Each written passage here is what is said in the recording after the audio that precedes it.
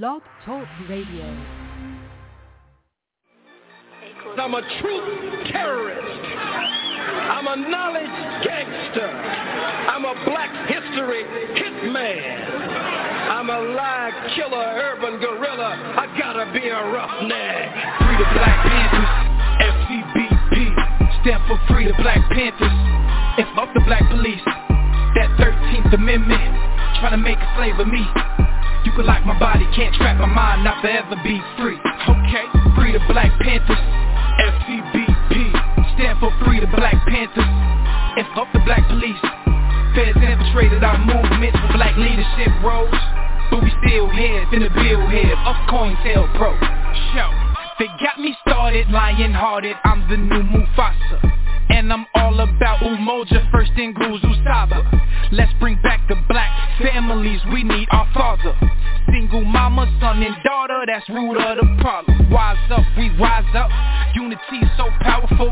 Black banks, black schools, black on, black power moves. You telling lies, you think this shit gon' be televised. Black power, be scared guys that be standing there like they paralyzed. We say fuck the system, cause we above the system. We keep ARs and pistols, shotguns that's worth a crystal. But that's for self-defense, make sure we have no issues. Be sure to leave it at the door if you have it with you. This for them freedom fighters that lost their freedom. Until they freedom, we screaming Carpe Diem. This for the general, King Khalid Muhammad. We gon' make your day a holiday, I fuck me promise. Free the Black Panthers, FCBP, stand for Free the Black Panthers. And fuck the black police, that 13th Amendment, trying to make a slave of me. You can lock my body, can't trap my mind, not forever be free. Okay, Free the Black Panthers, FCBP, stand for Free the Black Panthers. And fuck the black police, feds infiltrated our movements for black leadership roles. But we still here, finna build here, up COINTELPRO. RBG, RBG, RBG, RBG, RBG, RBG. My sisters, my brothers, the council, the elders, cause that's really all I need. We suited, we booted, don't do it, you stupid, we head to the armory. Black woman and goddess, regardless, my heart just don't fuck with misogyny. Bullshit that don't tolerate it. Melanated, so you gotta hate it. Barack upped up another conversation. Trump finna get inaugurated, damn. Unify or die, NBPP.org. First and foremost, the new Black Panther Party, no other Black Panther Party, we are not violent. We are for self-defense and self-determination. The most violent group in this country are the police. What is taking place by the police department to black people across this country is ethnic cleansing and genocide. It has escalated since the day that Barack Obama was inaugurated in 2008. We have a people who are only 13% of the population, yet we make up 80% of the prisons. We have 50% unemployment rate in the black community, and it's actually even more than that because they're not counting our people that are in the prisons. The 13th Amendment says you cannot be made a slave or indentured servant unless you commit a crime. The 14th Amendment forced our people to be subjects of this government. We never had any say in that. We need our own nation.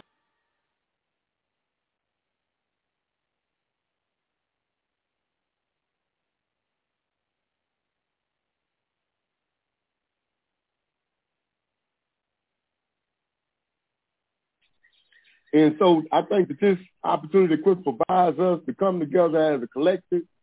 We need to build on it, keep the momentum going, and tie this to the international struggle and to the Pan-African Union, the Pan-African Congress that's coming up that Brother Sipaway spoke about.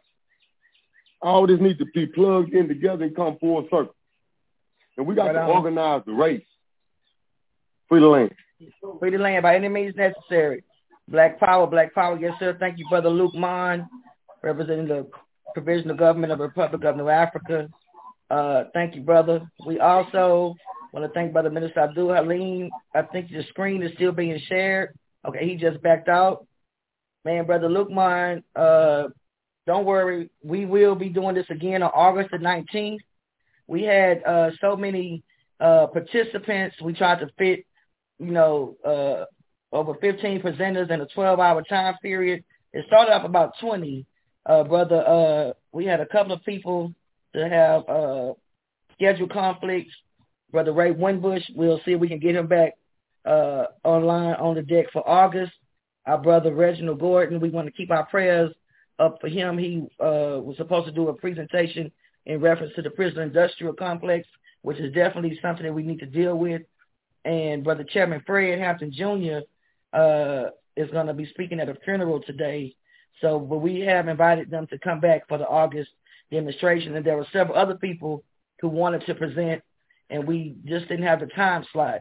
So the next session of the teaching we're going to get more into strategies and action points, unified action points that we can utilize in our different cities, and coming up with some consensus as to what are some of the key points in the reparations movement that we want to make sure that everybody, is saying simultaneously and continuous. We want to be able to put the reparations movement in the hands of everyday rank and file people, the everyday person, where they could be a part of it. You see, the brothers and sisters that are here presenting today are laying out the 1, 2, 3s as regards to reparations, the basics, and some even more elaborate overstanders in the historical perspectives. But you can only sit around and listen to so many lectures, brothers and sisters, before you are called upon to get out there and hit the field. So it's time to hit the field. So without further ado, speaking of hit the field, we got Brother Jay Morrison coming up. Jay Morrison, the founder of the Tulsa Real Estate Fund. Black Power, hit your mute, brother. Let me see if it lets you come on by yourself. All right, Black Power, can we get a mic check? Black Power, Queen. Peace. Peace, family. Peace. I'm about to mute everybody right quick. He's got a 1-hour build. This is not going to be a subject matter that we're just going to rush through. I met Brother Jay Morrison, believe it or not, on the battlefield, not at an economic meeting, not at one of his street corner lectures about real estate or one of these big forums, with all of these real estate investors. Brother Jay Morrison, we met him in Hemp Hill, Louisiana, when Brother Alfred Wright had been brutally lynched and bodily mutilated. His body had been, they cut his neck, they pulled his teeth out. I mean, they just did some overkill on our brothers, Alfred Wright and Hemp Hill. And Jay Morrison was out, and Alfred Wright's sister had been at a real estate event in, I believe it was, she told us, Vegas, when she met you. She heard about what happened to her brother. She came and you came. And, the young brother, he was talking about, at the time how he had, transitioned from what he had been doing in his younger street ways. And he was wanting to teach the young people in the communities about real estate. And he would go and set up corners in the hood, sit on a corner and start talking about real estate and building wealth, and he was just like, I was like, yeah, Jay, we need to get these reparations. He was like, reparations, we need to get money. I'm like, yeah, we need money too, but they owe us. I said, I'm not arguing with you that we don't need money. Don't worry, I'm not arguing on that. And, it was like, we've been building and building and building, and, the brother, he's a person, as he has been an entrepreneur, he's always been on the front line supporting the movement. We were in Baton Rouge for Alton Sterling.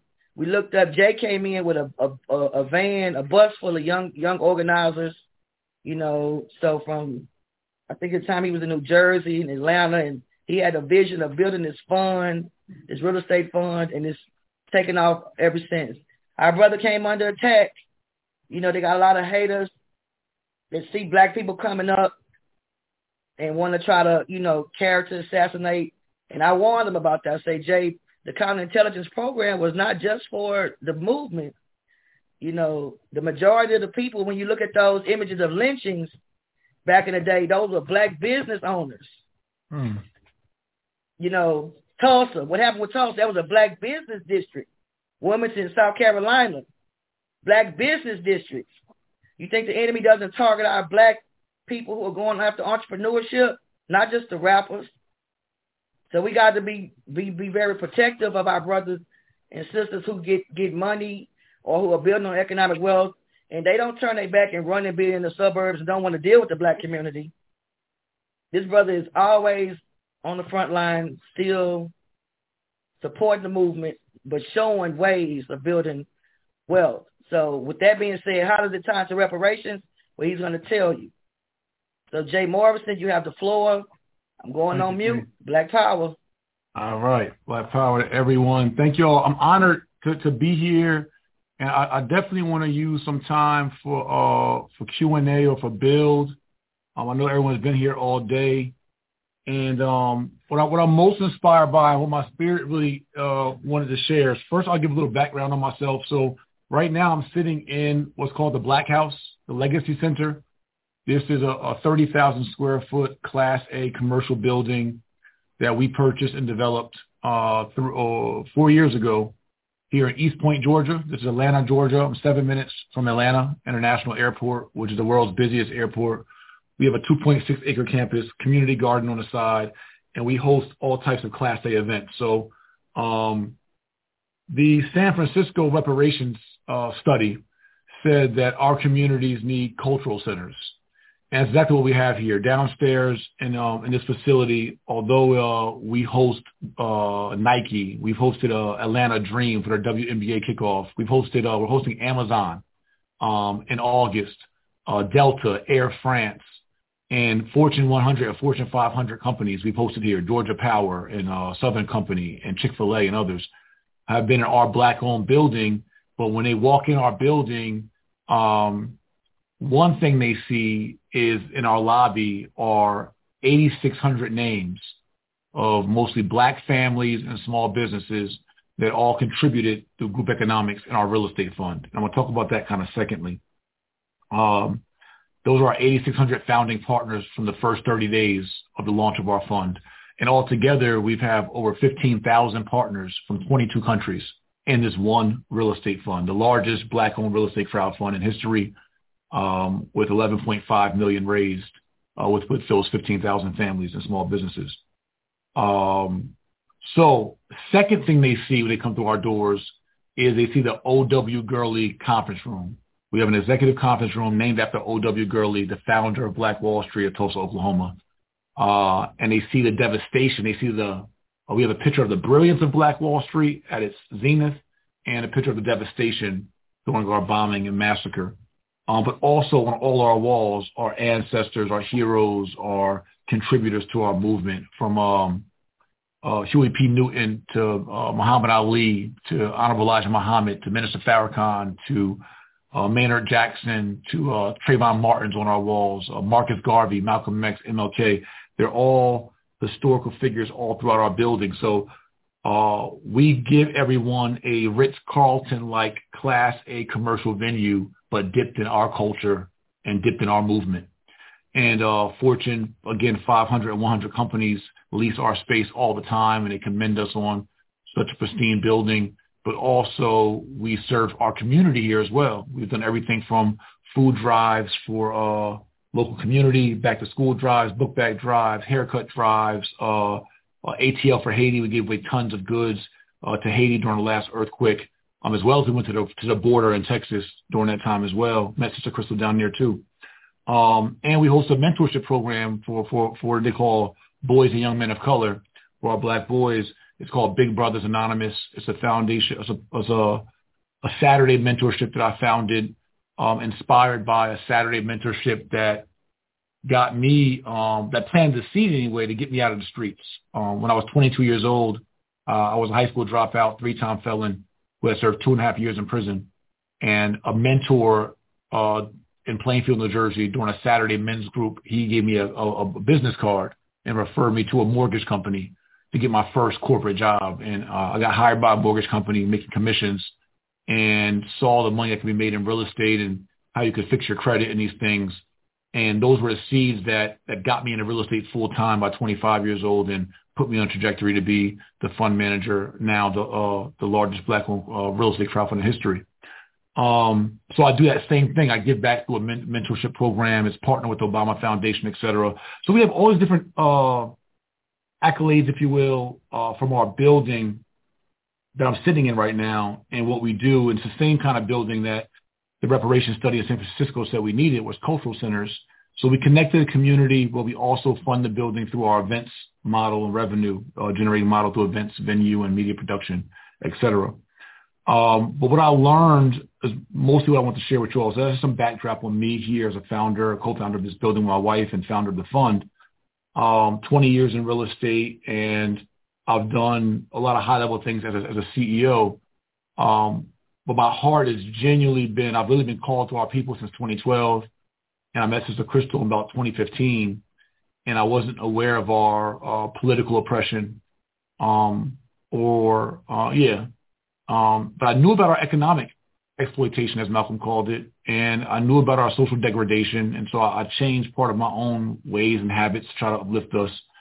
But the biggest thing that I found when I went to Mississippi with Sister Crystal, and I met with Baba Joe, Joseph Epps, and Baba Kamal, from NCOBRA and other elders and leaders, I was very green, very naive, very wet behind the ears in regards to the movement, but had all the young passion and vigor that most of us have when we, first kind of get indoctrinated.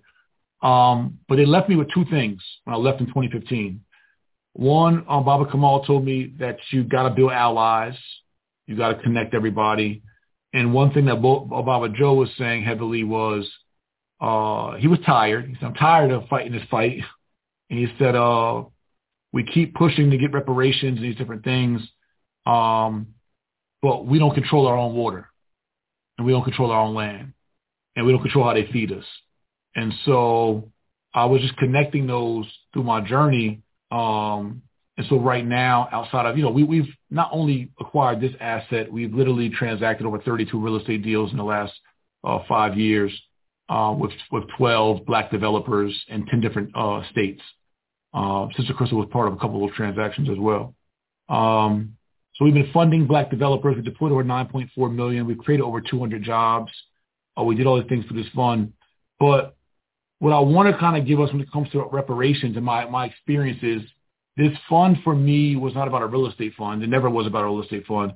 It was about when we say build a Black Wall Street or group economics or reparations, like a massive or nationality, building our own nation, right, which is liberation. That's my goal. If I could turn my camera around, you'll see right here on our lawn is not it's the Pan-African flag flies on our lawn every day. No matter what corporation comes here, Nike, Amazon, whomever, they come here under the Pan-African flag. And So kind of piecing together my thoughts, the biggest piece I want to leave our group is I've seen the challenges of trying to unify us as I've sat with many celebrities, influencers, activists, political leaders, and everyone. It's hard to unify us when it's not your idea. So many of us have our own original ideas. It's very hard to organize around somebody else's idea, or somebody else's blueprint, somebody else's strategy, somebody else's plan to how we get liberated. So organizing, I think the brother who came on before me kind of said this, but organizing the organizers is one of the hardest parts to where I believe we achieve the level of movement that we want. In our fund, so think about it like this. Forget it, that fact it's a real estate fund. I just want to talk about nationality right now and just nation building. So we were able to partner with mainly just me leading as a voice, and I did have other, obviously, allies and comrades and people that did support. But it was hard for me to get buy-in for anyone to actually come and dig their heels in, a substantial influence and say, let's do this together. I got people that, post it when it went viral on social media and different things. But when it comes to self-governing and really being the responsible party and the fiduciary and being the one that will accept all the darts and all the challenges, I found that it was very hard to get many of our more influential and notable people to be involved with something that, again, wasn't something that they birthed. It wasn't their idea, even though if it was good for their people. So that's a hurdle I know we have to get past, and I'm working on even in our next fund and continuation of our movement. But what I did learn that I'm really excited about, that I'm excited to be here to share with the group, is think about this. Through social media, through marketing, through mass communications, we were able to, without a big alliance, we were able to organize 15,000 black families from 22 countries, not to donate, but to all have equity, have interest, vested interest in a company together and raise $11.5 million, which is, we're thankful and we're blessed and we acknowledge and have gratitude to the Most High for us even accomplishing that. But it's also sad that that's the highest amount of capital ever raised through equitable group economics in the history of us being in this country. That 15,000 when there's millions of us. So the cool part is that with the proper alliances, the proper strategy, we've already proven through what we call my fund, our fund, a beta test. We've already proven that our people are willing to take action. Our people are willing to put their money where their mouth is. Our people are willing to unite. We did get investigated by the SEC, Security and Exchange Commission. We did get investigated by the FBI, Department of Justice, for 18 months and spent hundreds of thousands of dollars in legal fees. But those were all found with no findings. There's been no corruption.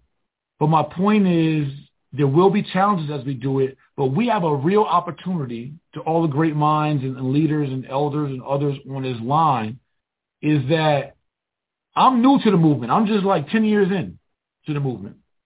With all of the political, the brand, the community equity that we have in groups like this and others, when we talk about sustaining ourselves, and self-sustainability and self-governing, a government has to be funded. It needs resources. It needs fuel. You need fuel for your agriculture department. You need fuel for your educational department. You need fuel for your health department. You need fuel for your military department, self-defense department, right? You need capital. Every government runs off capital. And there's been a lacking thing in our community. And only thing I really can contribute to this of any kind of real value to the leadership body here is that we have figured out in a compliant and transparent way, although I went through hell and hot water and fire for it, and my wife went through drama and trauma for it, and our family did and got called all kind of names and everything else, but it's a small sacrifice compared to what many of you all have all been through in the last 20, 30, 40, 50 years, and many of our leaders who are still political prisoners and those who lost their lives. I have no problem losing a piece of my reputation for our movement and for our freedom when there's those who gave their life for it. I learned that. And then what God showed me is that if you can't deal with social media, you can't deal with nations. And so if we can't get past social media attacks and slander and defamation, if we're not prepared for that, then we're not prepared for nationhood. And so that reignited me and reinvigorated me and really made me double down on the movement because no one's going to shame me or harass me out of fighting for and serving my people. But I just want to contend to us or relay to us that there truly is proof and evidence that not only can we unite around a ballot or a piece of paper or a signature, that we can literally unite economically, and we already have a proven structure that's done so. We're now 5 years in. We'll have our fourth audit complete, 4 years of audits independently by third-party auditors with no irregularities, no corruption, right? So we figured out the system to do it transparently, and even though people will slander and, misdirect and do what they do, we can show through evidence and receipts and paperwork how, functional we are. But I'm saying that's an opportunity that I believe that we all have in regards to this fight for reparations, liberation, and nationhood is there's some marketing strategies, communication strategies, and some execution points that I think I don't know how it's done. I'm not that bright. I haven't been granted that revelation yet. But if we can literally, like this is a great start, but somehow organize the organizers around real action steps that have real meat, sink our teeth into to get to a desired end game that we're reverse engineering, to. I've just seen that we can accomplish some seemingly impossible things. Because I don't see why, if we can raise 5 years ago $11.5 million when I was a newcomer into the movement, in a small brand essentially compared to all the big brands that are out there, why we can't, with 15,000 families, why we can't with 115,000 families raise, $100 million. And what does that do for our legal positioning, right? Our resources for a legal team, and resources for the proper defense, and resources for the proper curriculum, and resources for proper self-governing that we want to put in place, resources for the tribunal, resources for the plebiscite, resources for the traveling, right? All that kind of thing. So I just think that there's a way to, from an infrastructure standpoint, support us in a sophisticated and transparent enough way where we can put out a master plan for reparations and liberation and allow our people to invest in it, but have all the controls and all the transparency points they need, because that's one of the biggest things that we fear is, leadership corruption. Like, what happens when I give this Negro some millions of dollars? They're going to do the right thing with it. And so that's one of the things that we've been able to prove in our tenure is, like, there's been no theft, no corruption, no misappropriation, and full transparency. And I just think that if we can take and duplicate some of those models with the genius that we have here in this kind of body, and the reach that and brand equity that many of you guys have, and also our allies have outside of this call, I just don't see why we can't thoughtfully put together a sophisticated enough and intentional enough plan to literally, fund our liberation or beginnings of it, fund our movement, and just get to action. In 2015, I thought of this idea for the fund during a panel after the Freddie Gray uprising in Baltimore. And I was on a panel, like we all on panels all the time. And on the panel, one of the residents in Baltimore said, "We need to build a Black Wall Street, yo." And I said, well, if you want to build a Black Wall Street and you want to do something economic that's on my watch, I raised my hand. I said, I'll put some work in. And that's when I started researching how do you raise capital, right, from the crowd, non-accredited investors, as well as accredited investors. In 2016, we formed a company. I went through the SEC filing for 2 years. I filed with the SEC. We got qualified in 2018, and we were qualified and we raised. So I'm just saying that was a 3-year vision and a lot of follow-up and work and applications and paperwork and all that to get to execution and manifestation. And that just made me a believer in all that we could do, because it wasn't pie in the sky. It wasn't like theoretic. It wasn't a tweet. It wasn't a hashtag. It wasn't like just on a panel. We actually put in the work. And I just truly believe that we all have the same opportunity, and I'm willing to contribute whatever I can contribute from my experiences and the team we built and whatever to lend to the movement. But I'm just like all of you all. I know we all tired of talking.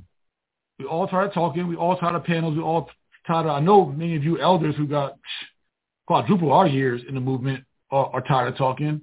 And so I'm just here for whatever we can put more rubber to the road, more execution. I only give my resume to say, like, I'm about action. I'm about manifesting big things. I believe in big things. I believe in our liberation. I believe I'll see it in my lifetime, in our lifetime. I don't believe it's like 3 generations from now. I believe it's just us putting a plan in motion, putting a dart on the board, and just driving to it. Just driving to it. And the excuses don't really matter. Again, I have no college education. I was a high school dropout. I was alternative youth. I got 3 felonies, all that. And, was still able to accomplish something significant financially within our community. And so that just makes me believe in all of our potential and all of our gifts. And I know the spirit of Marcus Garvey, many of our ancestors are here and amongst us and also contributing towards me and our vision. But that's mostly it, really. I mean, I understand there's many plans out there. There's some that I like more than others, some that we all like more than others. I don't know how we get to a unified plan and consensus. I think it's probably one of the first things we need to do is really have our own internal plebiscite, our internal vote to get to a agreed upon plan. And I think having enough emotional intelligence as a people to say, hey, if I contribute my plan and we all vote on the best plan and my plan doesn't win, to have enough emotional intelligence to agree with the winning plan and put as much effort into it as you would your own. I think we have to have some kind of internal, we can't externally govern and have self-governance or create our own governments as we have. We can't do it externally if we can't do it internally. If we can't function in a fluid and efficient internal governing of ourselves and our ideas and our plan forward, there's no way to have a true, strong and efficient self-governing body. So, again, I'm just here more to where I can lend my gifts, obviously open for ideas. I just want to share my experiences, but I think more so hopefully invigorate or reignite in anyone just the ideas that this is for us. We can do it now. We can do it in this generation. I'm certainly here to support, and I believe in the power of our people and the power of our focus and the power of our intentionality. And so I'll open up for, I guess, any questions or answers. That's okay with Sister Crystal, or however she may want to build on it. But I do know, I think we all know, that when we execute big visions like this, there's a cost. There's a cost to it, and not a financial cost so much as it is a cost of freedom. And I've learned that, and that's one of my biggest takeaways. Is I always thought that by launching a fund and practicing group economics at this level, I always was watching for the white supremacists. I was waiting for them. I got sucker punched by our own people. I never expected that the disruption, the hate, the dysfunction would come so fast and so vast and so internally. So I wasn't looking for us. I was looking for us to support, and we had much support, obviously. But then there was just a whole sector of our people that decided to be naysayers and skeptics, and to build their own platforms off that. And but that's okay though. And as we go for liberation, it's gonna be the same thing. So it's like, all right, cool. They don't keep running their same playbooks, and we just got to keep running a stronger playbook towards consistency and liberation. And so that's the cost of freedom. And as long as we're willing to pay it and be intentional, I believe we can have everything that we aspire to. That's right, Black Power. So, brother, we still have another, how many minutes, brother, timekeeper? 30 minutes. 30 minutes. So what we'll do is we'll open up for our brothers and sisters in the chat to come into the conversation. I see we got let's start with Brother Eugene Chalford. And we also have Brother Halim. Brother Lukman again. We got a few people. We got Brother Jamoke. All right, Brother Jay Morrison, you got everybody fired up. We also want to ask some of you brothers and sisters who've not said anything. This platform is open. But let's go with Eugene, Lukman, Jamoke, and then if anyone else comes on, we're still in the time frame. We'll bring you on after Brother Jay's bill. We're going to be coming in with Baba James Smalls. So go ahead. Let's see, Brother Eugene, Black Power. Yes, man. Yeah, Black Power. Yeah, Brother Jay, man, you was hitting it right on the head right there, brother. And yeah, a lot of folks don't know there were many Black Wall Streets all around this country that was destroyed during and before the Jim Crow era. And certainly we are a new breed leader, African generation, which is carving out the narrative of which we are in play. And, with your words, when you were speaking about the amount of money that that we contribute here in this nation, you look at African American community by itself is almost 45 million people altogether. And we have a GDP of around $3.1 million, something like that. And 30% of that goes towards taxation. So when you look at the $1 trillion, you mean trillion, that's right, $1 trillion. So you look at the auspice of taxation without representation, that means these folks have been collecting taxes from us for almost 2 centuries now. And when it comes to us as African people, African Americans, wanting to get something out of that, we get nothing. And when you talk about gentrification, neighborhoods, our black neighborhoods are being gentrified. They're moving in, buying out the older black group, and a lot of the properties and things of that nature come from them being able to go to the banks and say and levy themselves with revenue bonds. And this is how they're able to buy a large land and properties and having it financed through industrial revenue bonds or real estate bond, raising funds through bond administration, whether it's municipal or just a standard bond. These are our tax monies, and that tax money goes directly out of pocket into the pockets of Babylonians, and which also utilizes that from a local level to destroy the black community. And especially when you talk about law enforcement, attack, you're using that's supposed to be protection money that goes towards us, that money used to kill us. No, man, that does not add up. And with the recent inflation, how the banks are increasingly raising interest rates and things of that nature, and the banks are discriminating against us with the amount of money that we contribute to this nation. And I'm not just saying not here in the United States alone. I'm talking about everywhere where black people live at. We're being taken advantage of. But I do believe, as we are the new breed leader African generation, the same games that they played on us with our ancestors, our parents and our grandparents, we're at a pinnacle now where we are a generation can make that stop. And we have to demand what we want. We have to unite together. And we also have to come together as a collective to get things done. That's right, Black Power. We're certainly in an age of the African Industrial Revolution. So that is also a part of our reparations. When we're talking about discussions about reparations and where we're going with this, we have an extraordinary opportunity to get into Africa and really build on a much more dynamic level than what our ancestors have been given.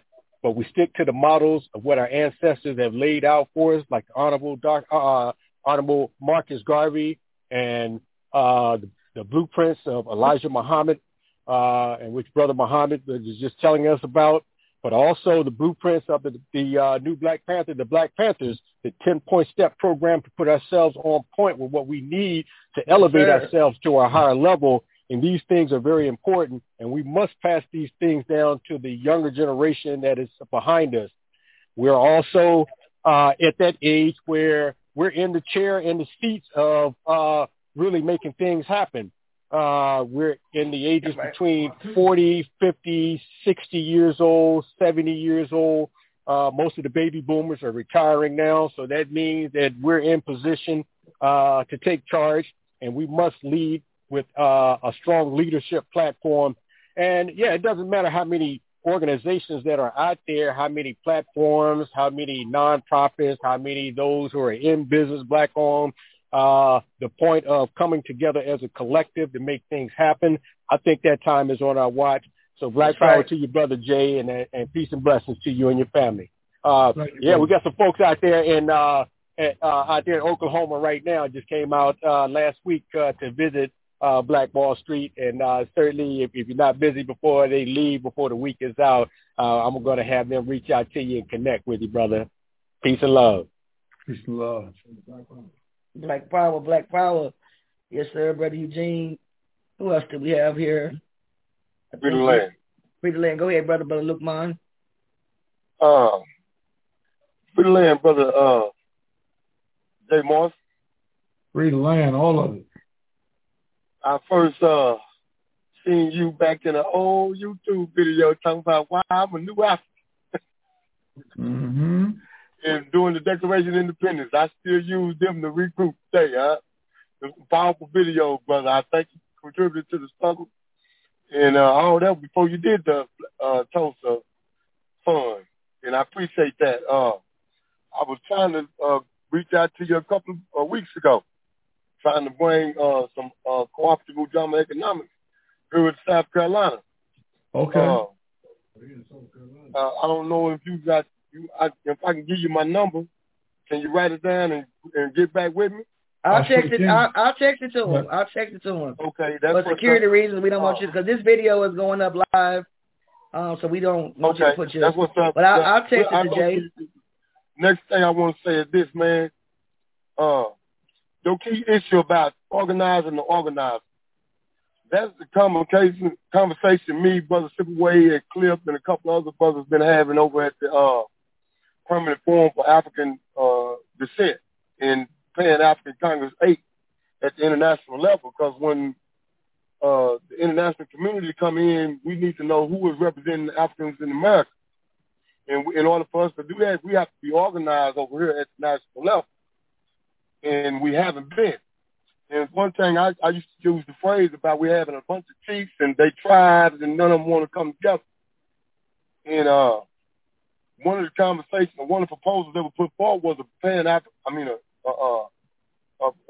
a national black parliament with reserved superdelegate statuses for certain very high and influential organizations and certain individuals that have a lot of power and influence in the black community. Mm-hmm. And that's a way to get them to buy into a democratic process. But it's also election from the masses at the bottom.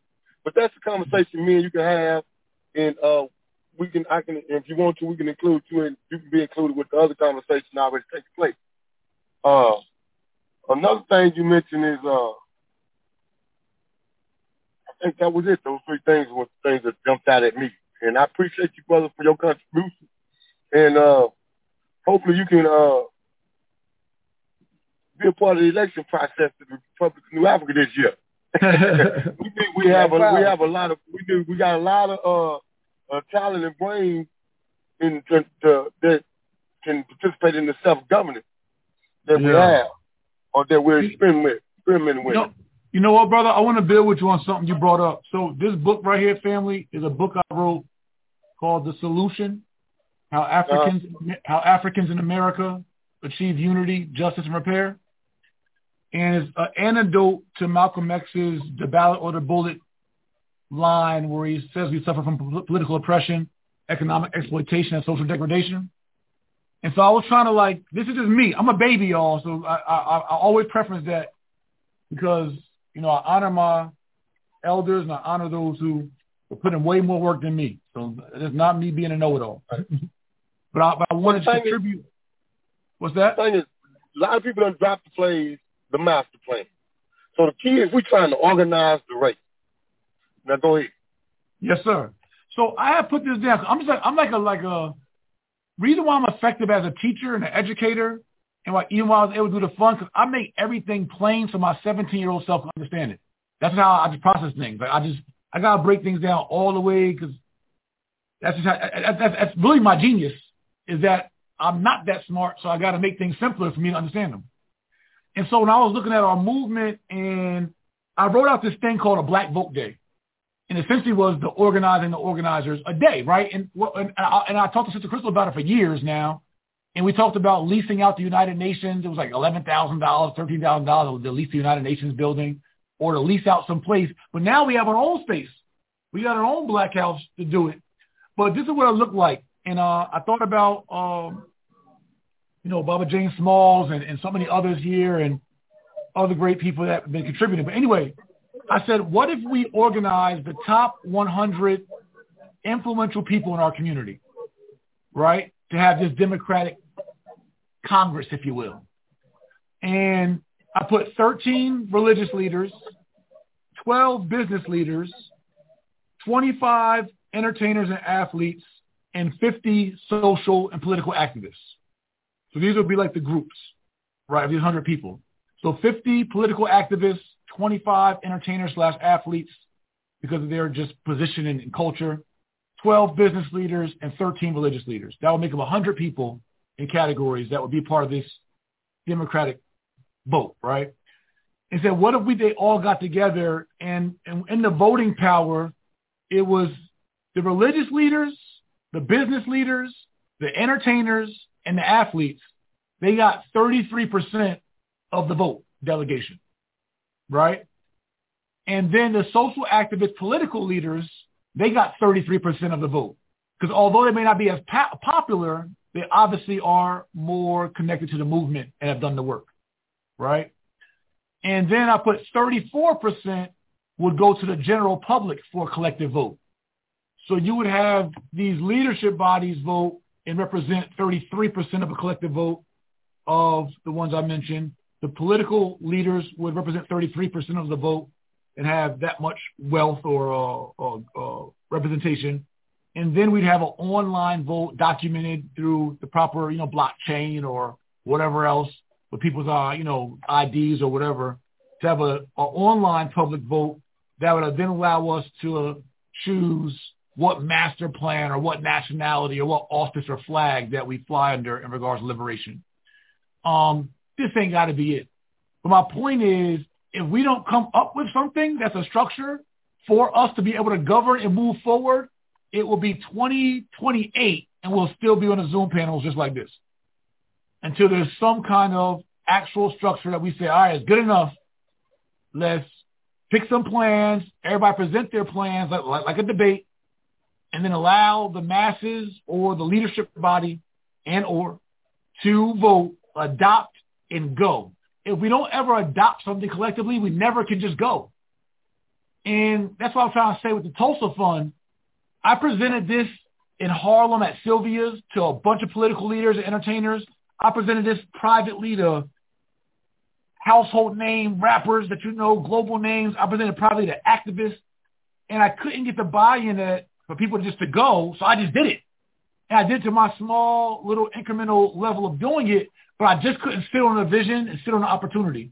And I think that's what's happening with us is that we're just not getting something agreed upon enough as a unit that we can just go and execute. We stay in conversation and planning and pre-planning and post-planning, and we can't execute because of that inability to decide. But once we get that critical mass, you'll see the buy-in change. So now, okay. And in addition to that, how do we do that? In addition to that, wait a minute. I want to just jump on in here because that's part of what this is about that we're doing right now with this teaching, which I've said all through it from the beginning. We're going to do this again on the 19th. We're building on August the 19th, that is, doing Marcus Garvey event. Actually, the first one we were intending on doing, we were going to hold at the Black House. Was Jay opened up the floor for us to do it in person. And then logistically, a lot of stuff was going on. We decided to do it for Juneteenth, do it virtually, and then, to do this collective right here is more so like a political educational overview of reparations. And we said the next convening that we do, we want to get more into strategy, you know what I'm saying? And then the next one is to be into action point.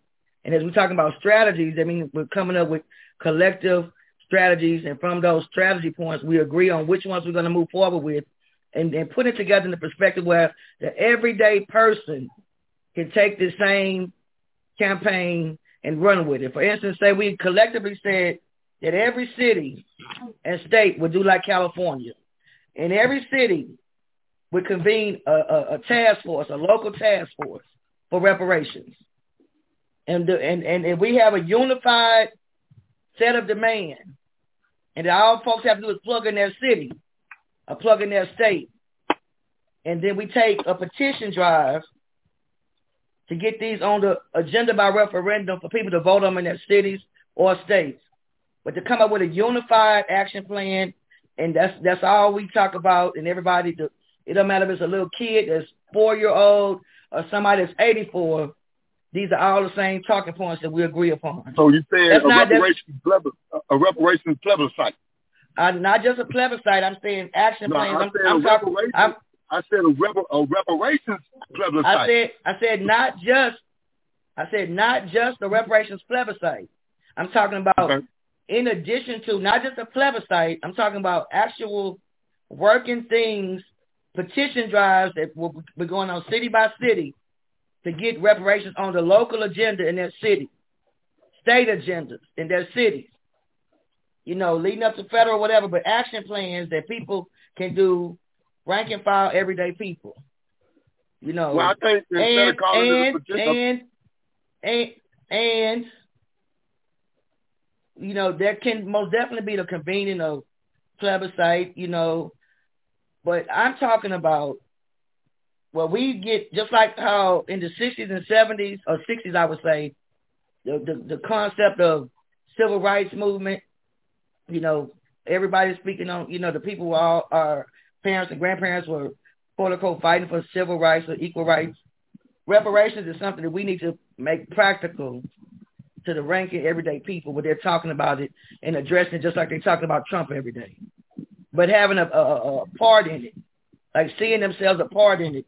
And if we go ahead and take the time to do the grunt work, you know, okay. I know we having these meetings, but look, McKenna, really, I'm about seriously, because I've let everybody go, you know, let me finish my point without getting my bill getting cut.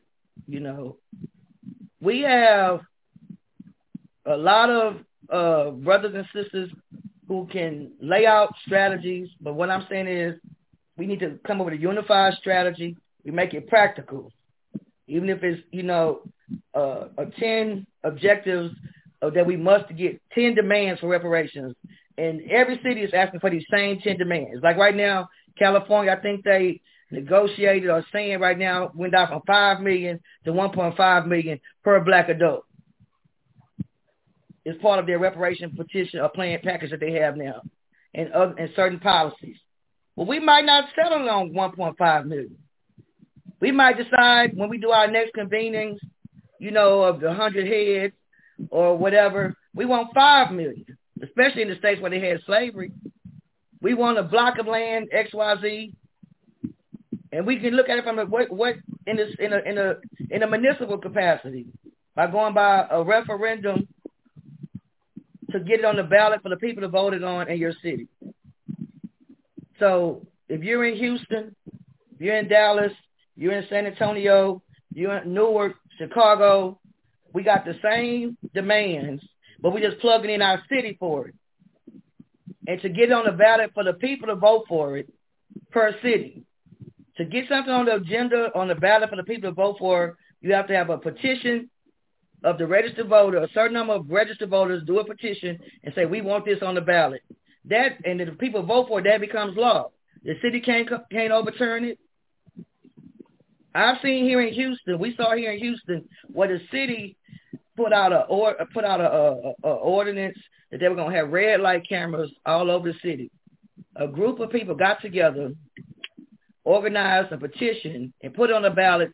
The people voted for by referendum, and it had to come down. Even though the city of Houston had a $26 million commitment, it was overturned because referendum is more powerful and has more precedent than the city ordinance, because that's a true vote for the people. Though we can do the same thing statewide. Or if you want to use the model of California, they had a group of people, a task force of maybe 12, I don't know the exact number. They got a certain amount of money. They were working with the Department of Justice, but they had a governor and other people politically who were more apt, you know, to more open to bring this to the forefront. I don't see us having the governor of Texas doing that, but here in Houston, we have a black stronghold. We could definitely get it done locally. So we need to be thinking of strategies locally, statewide, and collectively of how to get the everyday people involved. And we're going to have some type of economic capacity to make any of this happen, because there's not been one movement or one action that we had to do that didn't require us to cost us money. Whenever somebody gets killed by the police and we do mobilizations and we go out, even just taking a group of Black Panthers in our own region, it costs us $1,000 just to move, to go to a demonstration, volunteer. That money comes out of our pockets or donations from somebody here or there.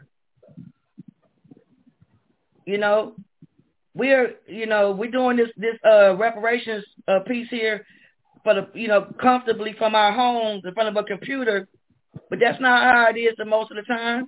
We leave our homes to go deal with a tragedy. I mean, I saw Brother Jay. Brother Jay was up there for Freddie Gray with Brother Sharif for Brother Sharif, when Freddie Gray was murdered. Brother Jay was down there with us in Mississippi when Otis Bird was lynched. These are mobilizations. We have to hit the ground, pull our own monies together. And the last time I just saw Jay, he mentioned it earlier, we were at the border in Texas when them crackers had the horses on the Haitians trying to come across the border. These operations cost money to take a U-Haul of supplies down to the border. How much you think that costs? Even with the stores right next door, a couple of $1,000s. And to organize, if we're serious about organizing for reparations, we're going to have to talk about not only the economics of mobilizing the movement. Are we going to sit around and wait for some grants? Some people get them, but most of us won't get them. I don't see any foundation giving the New Black Panther Party no couple of $1 million. We would love to have it. It's going to have to come from a black organization. But the brother is saying, you know, what kind of economic fund will be put together to push this reparations movement? Those people in Houston who did that petition drive to get the 50,000 signatures to get the referendum to take the red lights, the cameras off the lights in the city, they spent $50,000 on a 3-month campaign and got all the signatures that they needed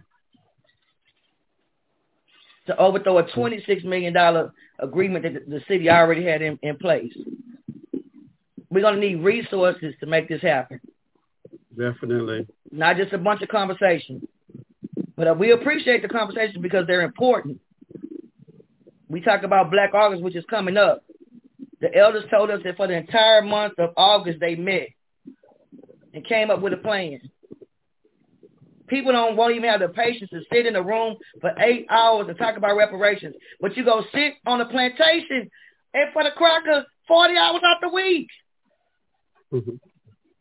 We talking about a few moments to bring our heads together and then come up with a plan. But we're going to do it, even if it's just take the few that we see here and before us. There are many, and there's several more. Brother Jamoke, Black Power. Black Power. Yeah, actually, when I first raised my hand, I wanted to speak to something that Jay said, but now I wanted to add a little more to it. How you doing, brother? Peace, gang. Yeah, man. First of all, I just want to just acknowledge that the Legacy Center, the Black House, is a phenomenal institution. It is we got to come up with a better name than Black Ritz-Carlton, but it is all of that, and appreciate it being an example of Black excellence. What I wanted to talk to you about was two things. Now, one is that the National African American Reparations Commission has created a separate entity to be a receiving agent for reparations funds. And also with the local reparations movement, there's been conversations around setting up independent autonomous economic funds to receive money and to distribute money, because that way they would not come under the control of the and have the necessary restrictions that go along with the city or county or state government guidelines. So that could be a real area where you could help in the reparations movement in terms of creating, a fund like that, either nationally and maybe you could have like branches locally. I don't know how that would work. One thing.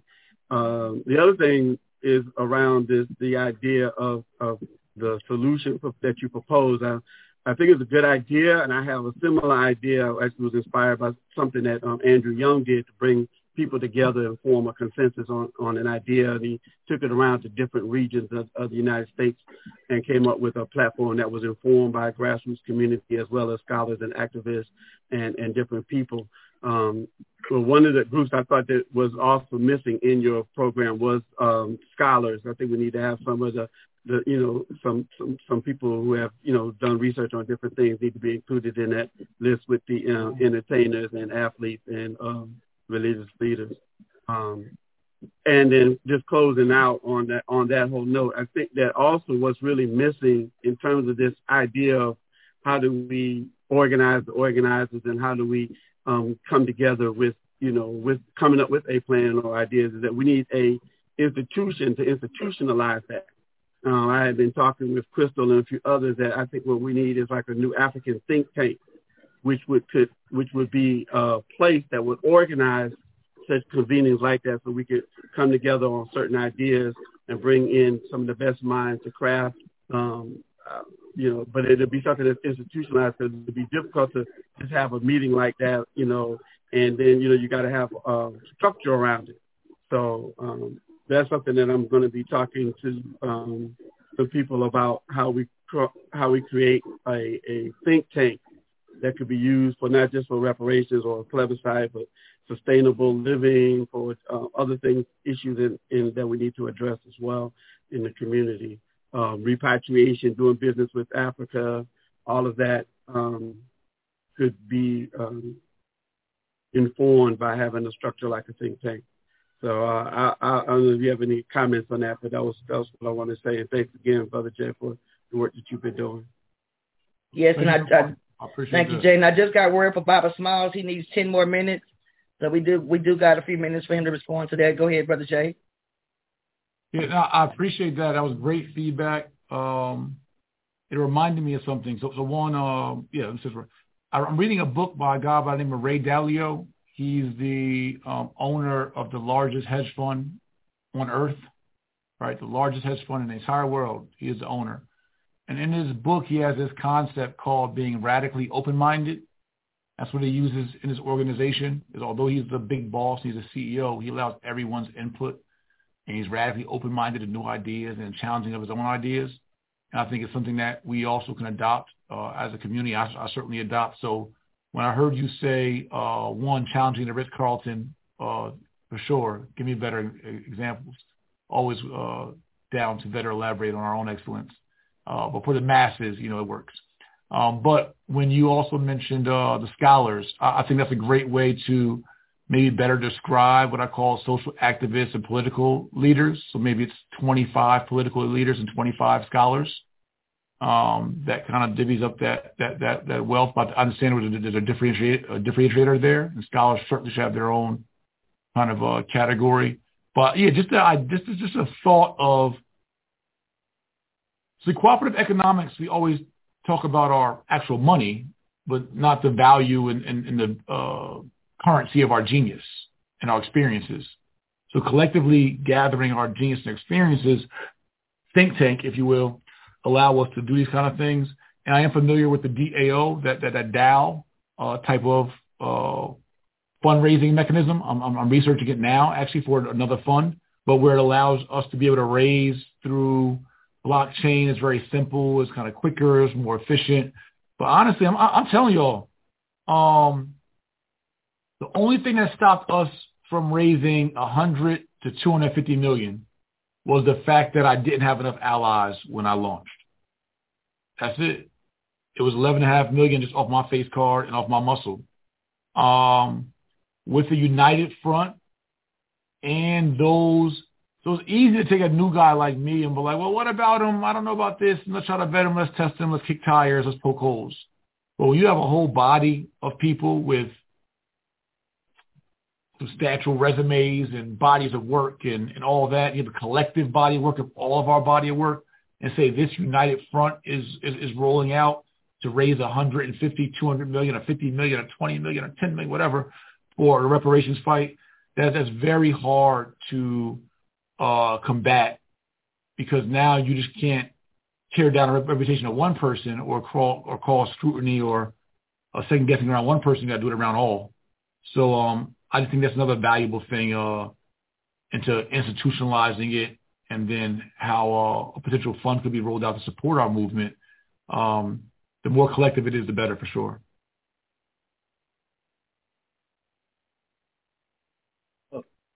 Well, brothers and sisters, Brother Jay, if anybody wants to get involved and support your work and efforts, or to get involved as an investor, or to learn what you guys are working on, or to get involved, how do they reach you? What is the website? What's the best way? Yeah, sure. If it's anything around the fund-related family, you could reach me or see more at Tulsa, TULSA, realestatefund.com. I'm on all social media platforms, YouTube, Instagram, Twitter, TikTok, the whole shebang, at Mr. J. Morrison, that's J-A-Y, at Mr. J. Morrison. You can see some of the work that we do here at the Legacy Center and within the community. And if there's any way I can help financially empower any of you all within your own households, we have an amazing program called Credit to Cash Flow. You can learn more about. We offer private mentorship, et cetera, where we help you use the bank's money, use the system's money to go buy your own financial freedom. And that's credit2cashflow.pro. But yeah, social media is the easiest way to find me and to connect. And I thank you all for the time. Thank you, Sister Krista. I'm honored to be invited to the prestigious body. And I look forward to hearing more what we got next. Black Power. Thank you, Brother Jay. Thank you, Brother Jay. Yeah. Peace, Brothers family. and sisters, Brother James Smalls asked us to give him just a moment or two more. What we can do right now at this time is to go ahead and just remind everybody that this video will be uploaded onto the New Black Panther Party channel and in its entirety. We shouldn't have to do any editing at all whatsoever, as a matter of fact. And what we at this point, if anybody has any commentary that they would like for us to address, we're going to go ahead and open up the mic. The brother asked us to just give him a few more minutes. Let's see, do we got any questions over here in the chat? We got any good comments in the chat, brother? We've had a lot of chatting going on. Yeah, so far we have had, nonstop, back-to-back presentations. It's incredible how time has flown. It's already 5 o'clock. We've been there since 9 o'clock. We only got 4 hours to go. Brother Eugene was saying thank everybody for tuning in. All right, yeah, thank you too, Brother Eugene. So we're waiting for Brother James Smalls to jump on. Let's see. We got some of the other comrades here representing the New Black Panther Party. I see some of you guys on. To the other brothers and sisters in the chat, if anybody has any questions or comments, this is the time to get in before Baba Smalls gets on. After Baba Smalls, we'll have a presentation from Brother Larry Hayes with the Sankofa Group in New Orleans. We're going to hear from Brother Yafael Balagoon, representing the community movement and Guerrilla Mainframe. Brother Yusef Shabazz will be coming on. Brother Ward Williams, as well as Baba Amin and Sister Ojoko with the Uhuru Academy. And then we'll be closing out. We wanted to make sure that we had a very strong cross-sector of individuals to do presentations ranging from who's ready? No, I was saying he should be ready soon. Ranging from people who are building institutions to people who are scholars to people who are community organizers. But this body has brought on a lot of information tonight, a lot of information. Brother Smalls, where are you? I should have had some filler music or filler video. Most of the time when we get individuals on of this magnitude, I thought that the time wouldn't be enough.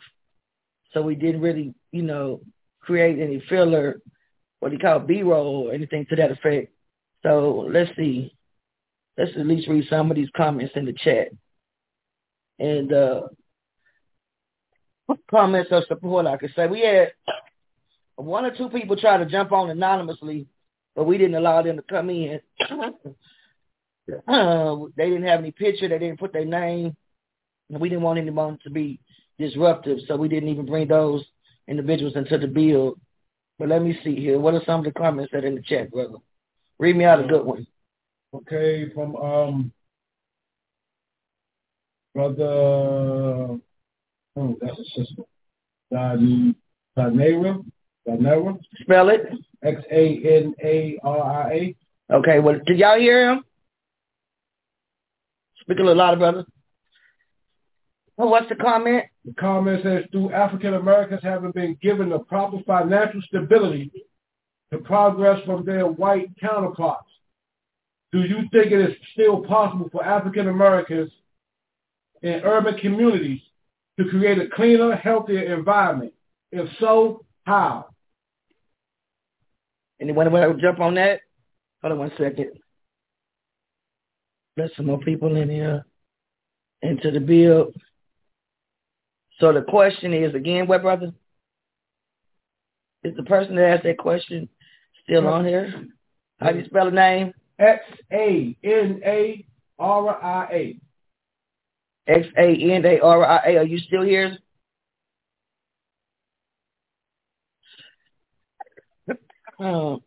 Well, Brother James, I know you ready. Larry Hayes, I know you ready. I know you go behind Brother James. You're trying to keep on schedule. How long was your bill? Let me call him right quick. Come on in, Brother Larry Hayes. Let me call him and see if we can get you to fill in so he gets on. If he needed a few more moments. Let's see. Can you hear us, Black Power? Yeah, Black Power. I'm here. Okay. What about your camera? Can you see me? Nope.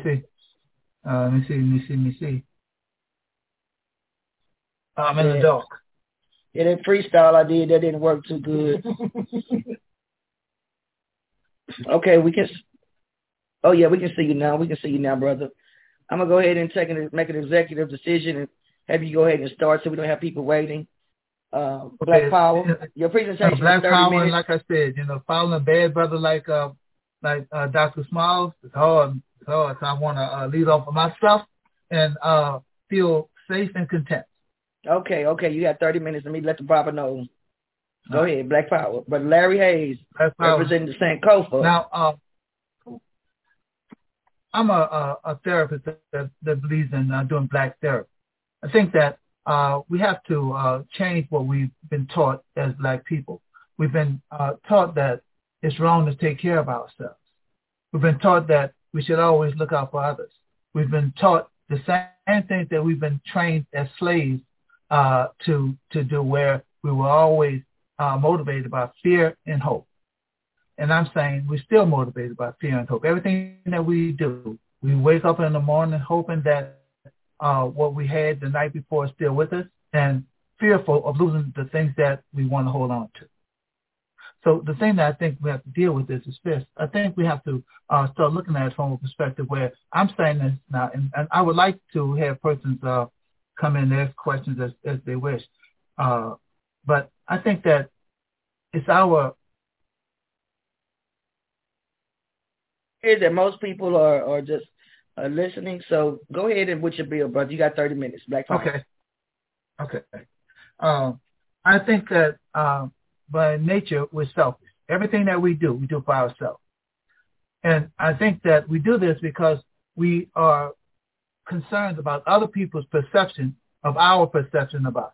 Our perception of other people's perception of us. And as we deal with that and deal with it from a functional perspective, we look at it from this perspective. We've been trained as black people, are taught that we don't care what other people say. I'm not saying everything that we do, we are concerned about what people say and think about us. We want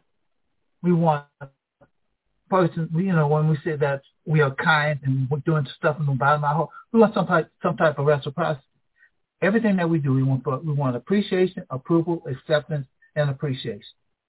And we have to fraction in when we talk about the issue of reparation. We have to deal with it from this perspective. Today, no one's good for nothing. We all want something in return for whatever. So when we deal with reparation, that means that we were enslaved for hundreds of years. We built America, made a number of persons wealthy, billionaires, because of the free labor that we gave. And we were portrayed as Jezebels and Sapphires in the movies. The Jezebel meant that when they would rape a black woman, that a black woman can't be raped because she was always hot and sexual. The other piece, when we talk about Sapphire, it means that they were always angry. That black women were always angry. They portrayed us as who we tend to accept and then start to act as though they are right. We cannot identify with the aggressor, and the aggressor sure as hell can't identify with us. And I wanted to deal with these issues. If we look at, and I said there's three types of racism. Other people may say there are many more, four, but I think there are three types of racism: individualized, institutionalized, and internalized. Individualized is a belief that one person's race is less than or more than the other. Internalized is when we believe definitely feel inferior to another race because that's what history has told. Institutionalized, it was against the law for us to be treated as first-class citizens. We had our own everything, our own water forces. We paid in the front of the bus, got off the bus, and found us a seat in the back. All type of things that humiliated us and showed us that we were less than. Now, when we think of these things, when we talk about self-esteem, think about being a second-class citizen where they could sentence you for 50 years in the penitentiary, but you have to go to the back door and go to be sentenced to go to jail. All type of things that made us feel inferior lowered our self-esteem. We used to walk 5-6 blocks to pass up a school that you had to go to and pass 5-6 schools on the way to it. Now, when we talk about the role of say a therapist in a black community, we have to help persons to regain. There's a African word called ori-ari, realize. So we have to get persons to forget what they've been taught, because what we've been taught has been definitely wrong, incorrect. We have to have new information that's given to us that leads us forward. And if we are looking at our stuff from a different perspective, then we can see and do things much better as opposed to trying to, we had those theories where we had to jump higher, move faster, think harder, be brighter, be more intelligent. Black school wasn't good to white school. So we have to deal with from a perspective that our own importance. Everything that we do, I say we do for ourselves. It's all right to be self. That's my theory, that it's all right to be self. And I could, if anyone wants to debate it, I can. Everything that we do, I'm repeating, everything that we do for our own self. We do for for appreciation, approval, acceptance, and appreciation, or affection. Now, I want to give a brief definition of reparation. Reparation, the Emancipation Proclamation that supposedly freed those who were enslaved, was signed in January of 1863. But we were not informed and told of it, so we kept on until the summer of 1865.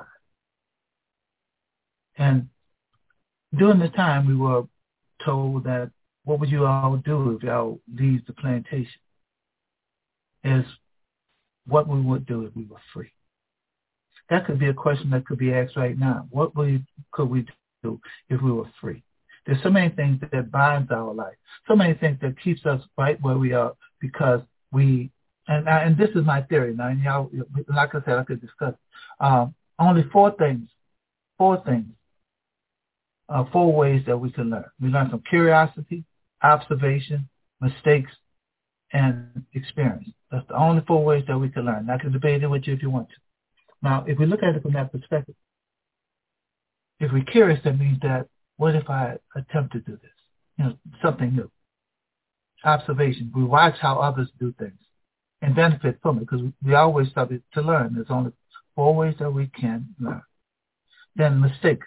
If we deal with it from that perspective, we make a mistake, we can learn from mistakes so we can know not to do this again, because we have our own experience and benefit from it. Now, experience is this. That's how come we go to school. Go to school to learn from other people's experiences, from teachers who show us things that we don't know. Now, the thing that I think that's important is this. There's 181 black organizations that I feel helps to splinter us. 181 black organizations. Great to have. But if all of them had different missions and different goals, it helps to pull us apart. Now, if we could form a group that works for the same goals, same mission statement, then we could facilitate some change in our neighborhoods. I don't think that we have the potential to turn our living quarters into communities, but right now I think we have neighborhoods. How many people know the persons who live next door to them or live a block or so from them? We tend to separate because we are fearful. And like I said, I think only two things motivate people: fear and hope. And the thing that I think that would bring about some change in our areas and within our people is this: if we redefine and look at this word currency we tend to think currency is money. But currency needs to be accepted, to engage. And if we're able to accept each other and not be afraid that they'll take something from us that we want to keep, or hope that they won't do us any harm, then change is coming. Because the thing with our children, we talk about the children going crazy. But the thing is, adults that raise us children. And if we accept the children, I think children will accept us too. And we accept people for who they are as opposed to looking at change. Because the thing that is always factoring in is this. If you take a group of people, throw them into a hole, and throw down, say, 50 people, and throw down food for 25, then you have a war going. And I think that's some of the things that we have to deal with when we talk about how come all the crime is generally in black neighborhoods, or the arrests, because I don't think the crime is just in black neighborhoods, but the arrests are being made in black neighborhoods because they stop black people all the time. All the time they stop black people because they're saying that if you stop black persons, then you increase the possibility of making them. So the thing that I look at is this. If we deal with our importance and also look at the impact that epigenetics has had upon us today, we have to deal with it from this perspective that epigenetics means that we inherit through our DNA the same pain, suffering, and trauma that our ancestors went through during slavery, Jim Crow, separate but equal, segregation, all those things that help to dehumane us, to treat us less than human, and to tear up our self-esteem because there are laws that would arrest us if we attempted to go into the front door of a restaurant to give them our money. There were laws that said, well, we could sit on a bus. There were laws that said we couldn't go to certain schools because fearful of them thinking that we'll attempt to arrest or deal with their girl children.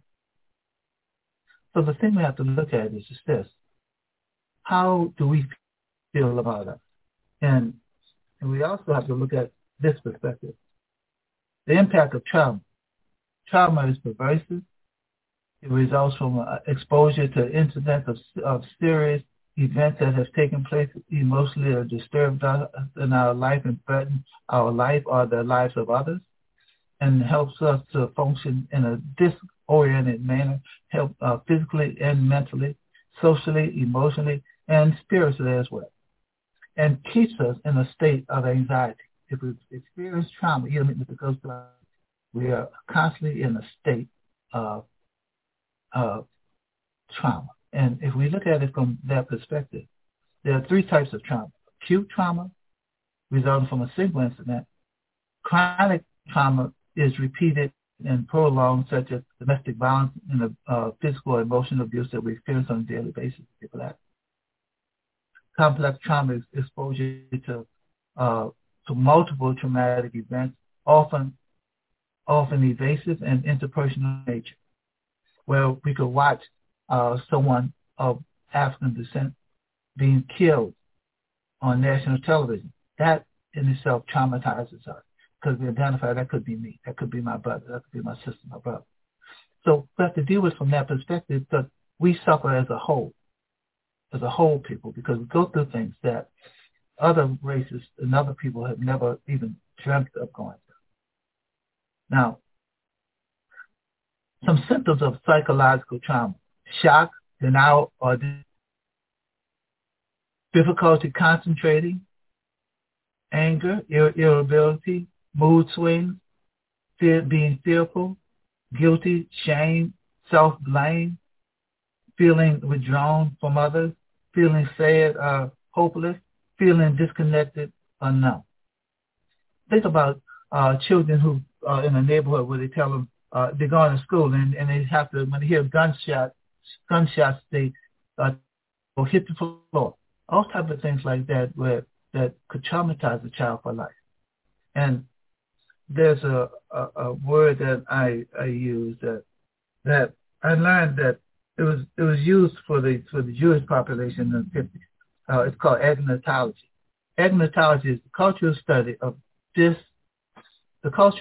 induced ignorance, used to manipulate, control, and govern persons in a way that they may not understand, but and just start taking on a sense of coping, meaning that we start adjusting to the disorientation, the pain, the suffering that we are not accustomed to, but we start growing accustomed to. It becomes part of our life. And if we constantly coping, it means that we're not looking for change. It means we're looking to just adjust ourselves to what our environment is offering. I don't know if Dr. Small is ready to come on or not. Yes, sir. I'm here. Yeah, I see you. Sorry about the tardiness, really. That's okay. No problem. But Larry, you got about 5 minutes, and then we'll bring 7 minutes, and we'll bring Baba Smiles on. We ready for you, Baba Smiles, and we really, really appreciate the science you're dropping, Brother Larry. Okay, and I also want to say this, that there's only two ways that one could think. Only two. We can only think positive or negative. And in that process, as persons who have been traumatized, it's always a position where we're struggling with which way should we think, because we so often have experienced shame and blame. And if we deal with it from that perspective, we always hide something that we think we shouldn't share. Because although we've been taught that we shouldn't care what we think or say, we're always conscious of our perception of other people's perception of us, which affects our daily life, how we do things, what we do, and how we do. So I know I have a bad man who's sitting and waiting, so I'm going to... I'm good, Brother Larry. I'm good. I'm learning. Okay. So, again, I want to reinforce that there's 4 things that I think could change our neighborhoods and what we should do as Black people if indeed we continue this fight that has been taking place since the early 1900s for reparation.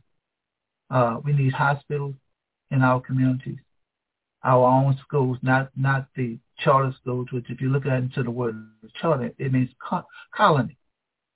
We need our own schools, we need supermarkets, and we need a place where we keep our money and get money out of that. We don't have to worry about it. We could buy a car much more readily than we could a house, or get loans to buy a car much more readily than a house. So I think it's really important that we collaborate, which means that we come together and our goals will be achieved in a much higher rate than if we constantly look at compromising ourselves, giving up what we want for something we think we need. Tending to avoid the issues that constantly face us as Black people. And the other is compromising ourselves, keeping the peace. And as Fred Hampton always said, we must be revolutionists. We have to be revolutionists if we're going to affect change in our community. And in the whole diaspora, we have to be revolutionists. We can't just sit alone and go along with what's been happening. That's my 7 minutes. Black Power, Brother Larry Hayes, New Orleans represent. One of my great elders out of New Orleans. I have had the benefit of the folks in Houston and the folks in New Orleans, and coming out the gate, ding ding ding. We ready to hear from our great Baba James Smalls coming in live. His resume, his pedigree. I heard one guy. We was at a reparations event at the other TSU at Tennessee University one time, brother Baba Smalls. Mm-hmm. And this guy comes out and tells us he about to give us his bonifications. I was like, okay, but anyway, Baba Smalls, I feel like we would need a whole 30 minutes to give you your introduction. We don't even need it. Let me just come in. Come on in, brother. Yeah. Black Power. Black Power. I'm just glad to be with the youth because it's your time. I mean, no matter how much we may think we are brilliant or we know, we've done the best we can. And the next generation has to take it to the next level. And the one thing that we have to be clear about is when you're talking about fighting for anything, talking about fighting for freedom, fighting for identity, fighting for self-restoration, we have a whole continent in Africa that we have to fight for. We got something like 100 million Africans in Colombia going through the same hell we're going through here. We got nearly a half of big America. So we have to look at all of those things and analyze, what are we doing? Like Brother said, we need hospitals. We need our own banks. We had all those things 50 years ago. We had all of those things. Every community I went to in the South, we had black hospitals, black doctors, because we were forced into that kind of apartheid situation, that kind of segregation. We have to figure out, just like the Chinese have done it and the Jews have done it and the Koreans have done it, if we're going to live in America, most of our people are not leaving America. And we're not going to overthrow America in an armed revolution, not in this generation.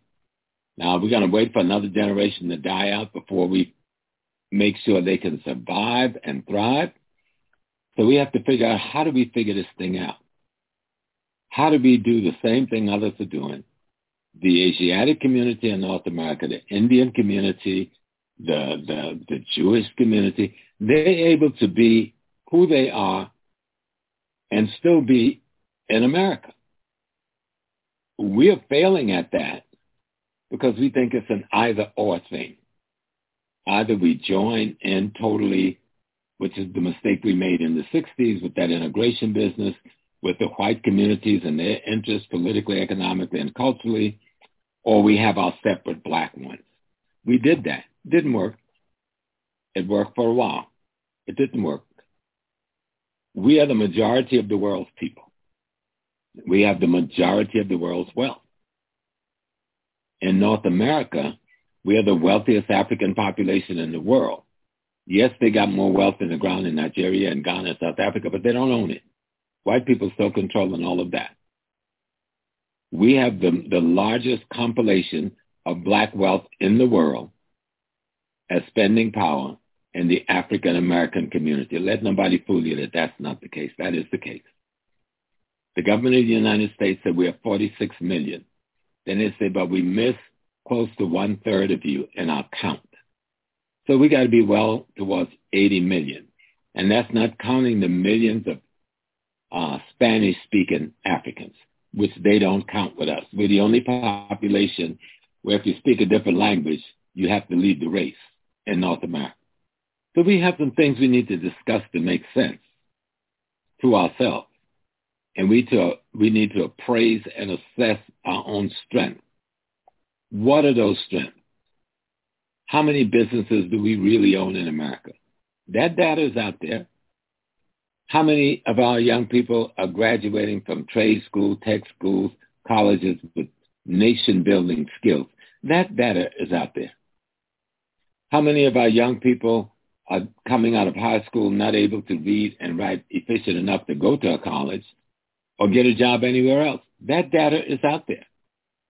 How many of our population is being felonized, put on parole and probation for the rest of their lives, making them non-functional citizens and forcing them into crime? That data is out there. We've got to get this information and look at it and make a clear analysis on which way forward. Malcolm X told us, Booker T. Washington told us, even Du Bois told us, Garvey told us. And there's no competition between Garvey and Booker. There wasn't even any real competition between Du Bois and Booker. We need to study all of those minds and say, okay, they were writing blueprints. What does the blueprints look like? How do we modify them, to fit the time of now? What do we have to throw away? What do we have to retain? Okay. What are the new ideas we're getting from young people who are opposing the system's destruction of the African world in North America and the world? Because this isn't just happening to us in North America. Wherever the African is in the world, he's in a similar situation as we are in North America. The thing in North America, we represent the fourth African population in terms of size in the world, and we have an enormous wealth. Last year, $1.7 trillion we were able to spend. But unfortunately, because of our lack of knowledge of history, lack of consciousness, lack of commitment to self, lack of identity, assurity. We spent that money with the Arab community, the Jewish community, the Chinese community, the Korean community, the Italian pizza community. We spent that $1 trillion with everybody except ourselves. And that is the only reason there's poverty in our community, because we cannot aggregate our riches and turn it into wealth. Dr. Carl Addison said we need to aggregate the dollar that comes through our hand. Now, aggregate don't just mean controlling the dollar. You got to control the mind. The mind doesn't get black because of wearing an Afro hairdo. The mind does not get black wearing some African clothing or waving the red, black, and green flag. The mind becomes black because you know your history. If you know your history, you have no question about identity. You know, and I think it was Dr. Asa Hilliard that told us that being shackled to your identity is the only true freedom, because then you know what to do next and why. Malcolm X told us when they asked him, what does he mean by black nationalism? He said we must control the economics, the politics, and the culture where we live. That doesn't matter whether we're in Austin, Houston, Harlem, Chicago, wherever we live, because other people live all around us. We can't get rid of those other people. I don't even desire to do so. And I think it's a waste of time for anybody else to desire to do so. How do we take those blocks that we live in?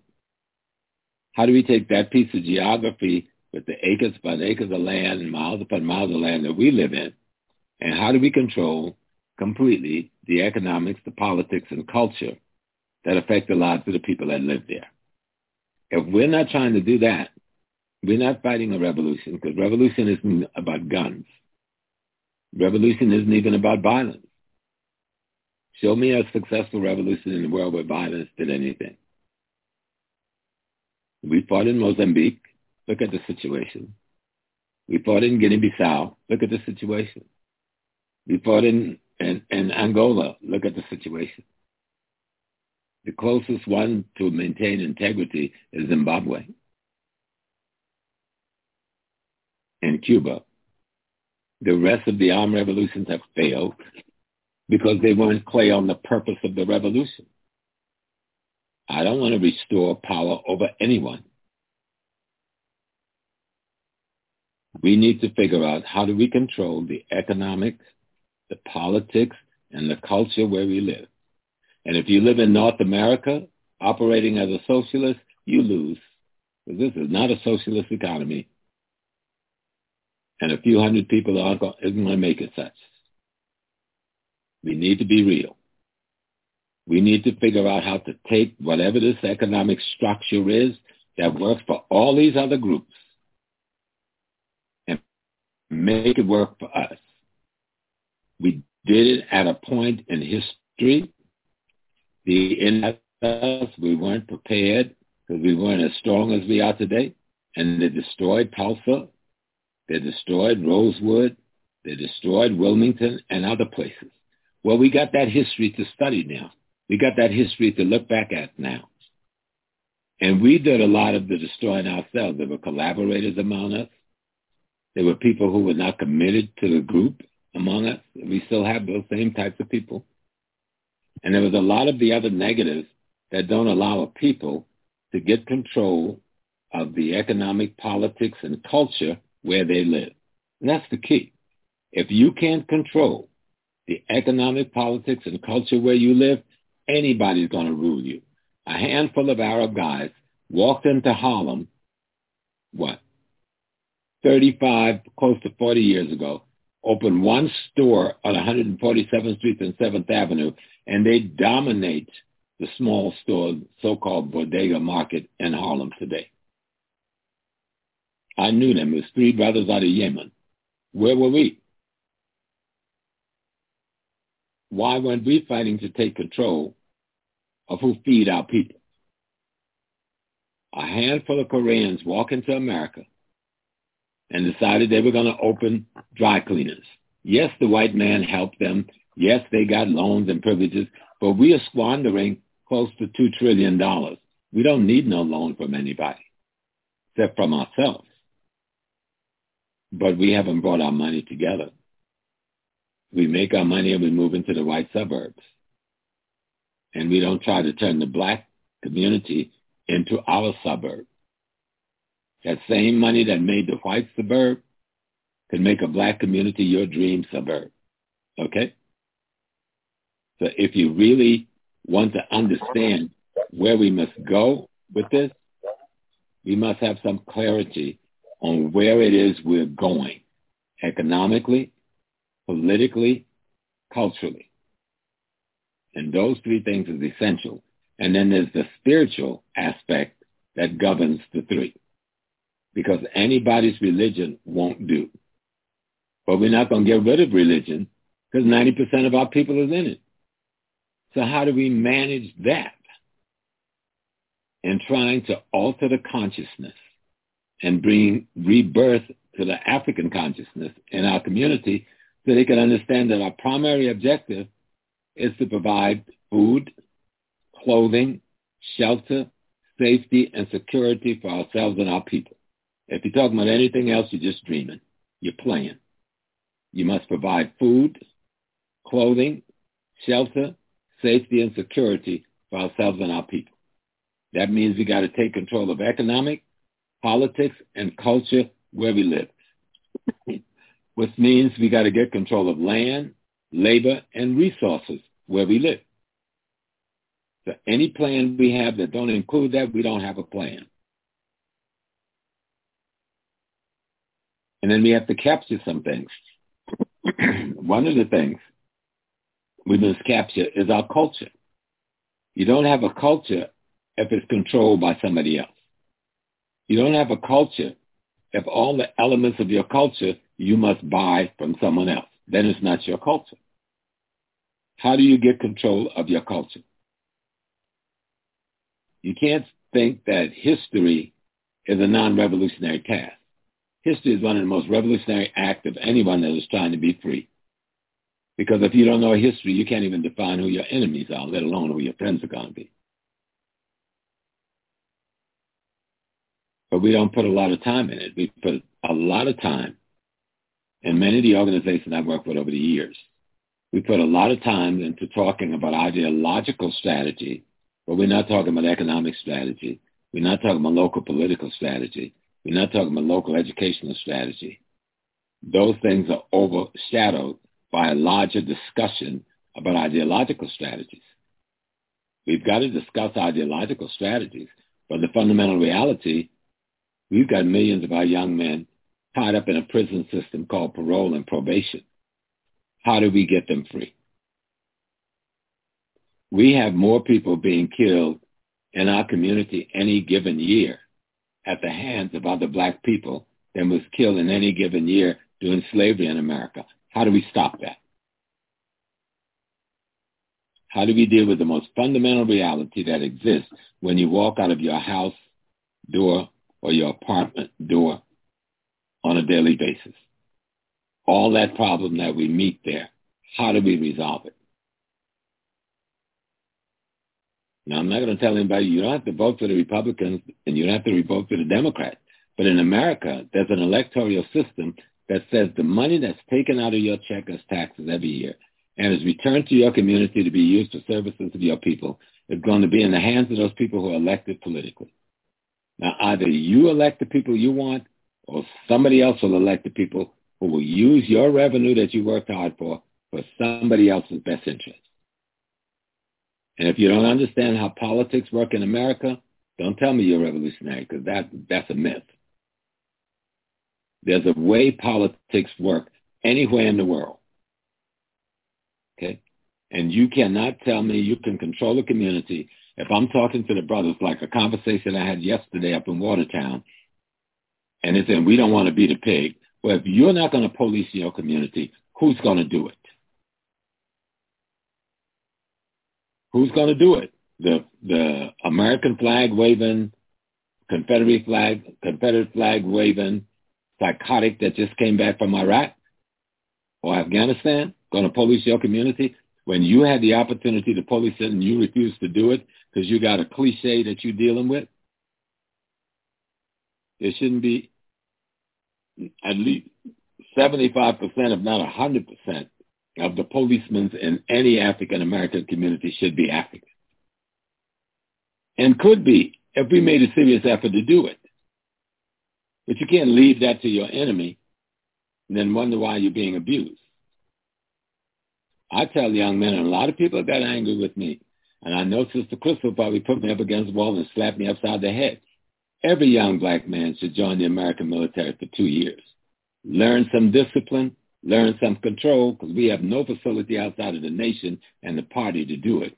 Learn how to use a weapon so you stop shooting down our women and children in the street because you can't aim a gun at a target that's 2 feet from you and calling yourself a gangster. You're a gang of foolish, disorganized minds. There's a lot you can learn. I served in the military, and I was in the movement throughout my service, and so was thousands and thousands of other black men. It didn't flip our minds anywhere. And I was in a group who we refused to fight in Vietnam, and we were in the military. And we did not fight. And some of us went to jail. I, too, had court-martials, and some was killed. My father fought in the military, but he became a socialist labor movement worker as soon as his foot hit the ground. My brothers were in Korea, and they all came back and joined the civil rights movement in this country. So this myth that if you go in the military, somehow you're going to lose your mind, that's crazy. We need to learn the skills that we don't have, and any way we can learn them, like other ethnic communities are doing. Look at the other immigrant communities come in America. Well, now, James Smalls. Yes, they can join the new Black Panther Party. Oh, yes. I'm going to get to the Black Panther Party and the Nation of Islam because y'all are my 2 heroes. We teach military training like you can learn in the military. Right, but we're not big enough. We got too many millions that need this in the next 10 years. We could get big enough they join us. They come to the party and bring all that skill back to the party. Because most of us in the party in the 60s, we were in the military. We brought that skill back home. We didn't turn it against our people. You know, the new Black Panther Party and the Nation of Islam, those are my 2 heroes in terms of the groups that can transform, develop, add military concept, consciousness, and ideas. And we want that. But right now, this ship is going down this river. And we've got millions of people, and we've got to use every tool we can get. We need to take control of the police departments in our community. And you cannot take control of it by leaving it to other people to do. And we've done that. And we should have taken control at the end of the 60s and throughout the 70s.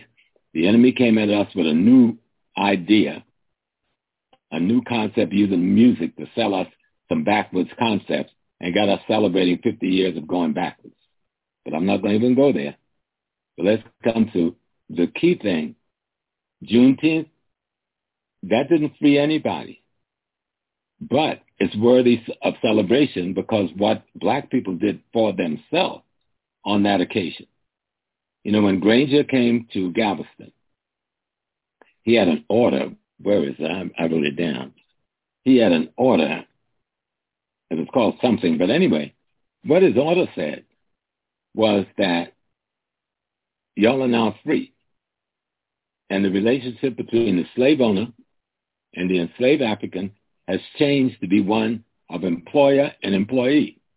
And your former slave owner will now become your employer. And they will even set your salary and the terms of your work arrangements. That's the same slavery system. So what did Granger do? And the order went further. It asked everybody to stay in place on the plantations you were on.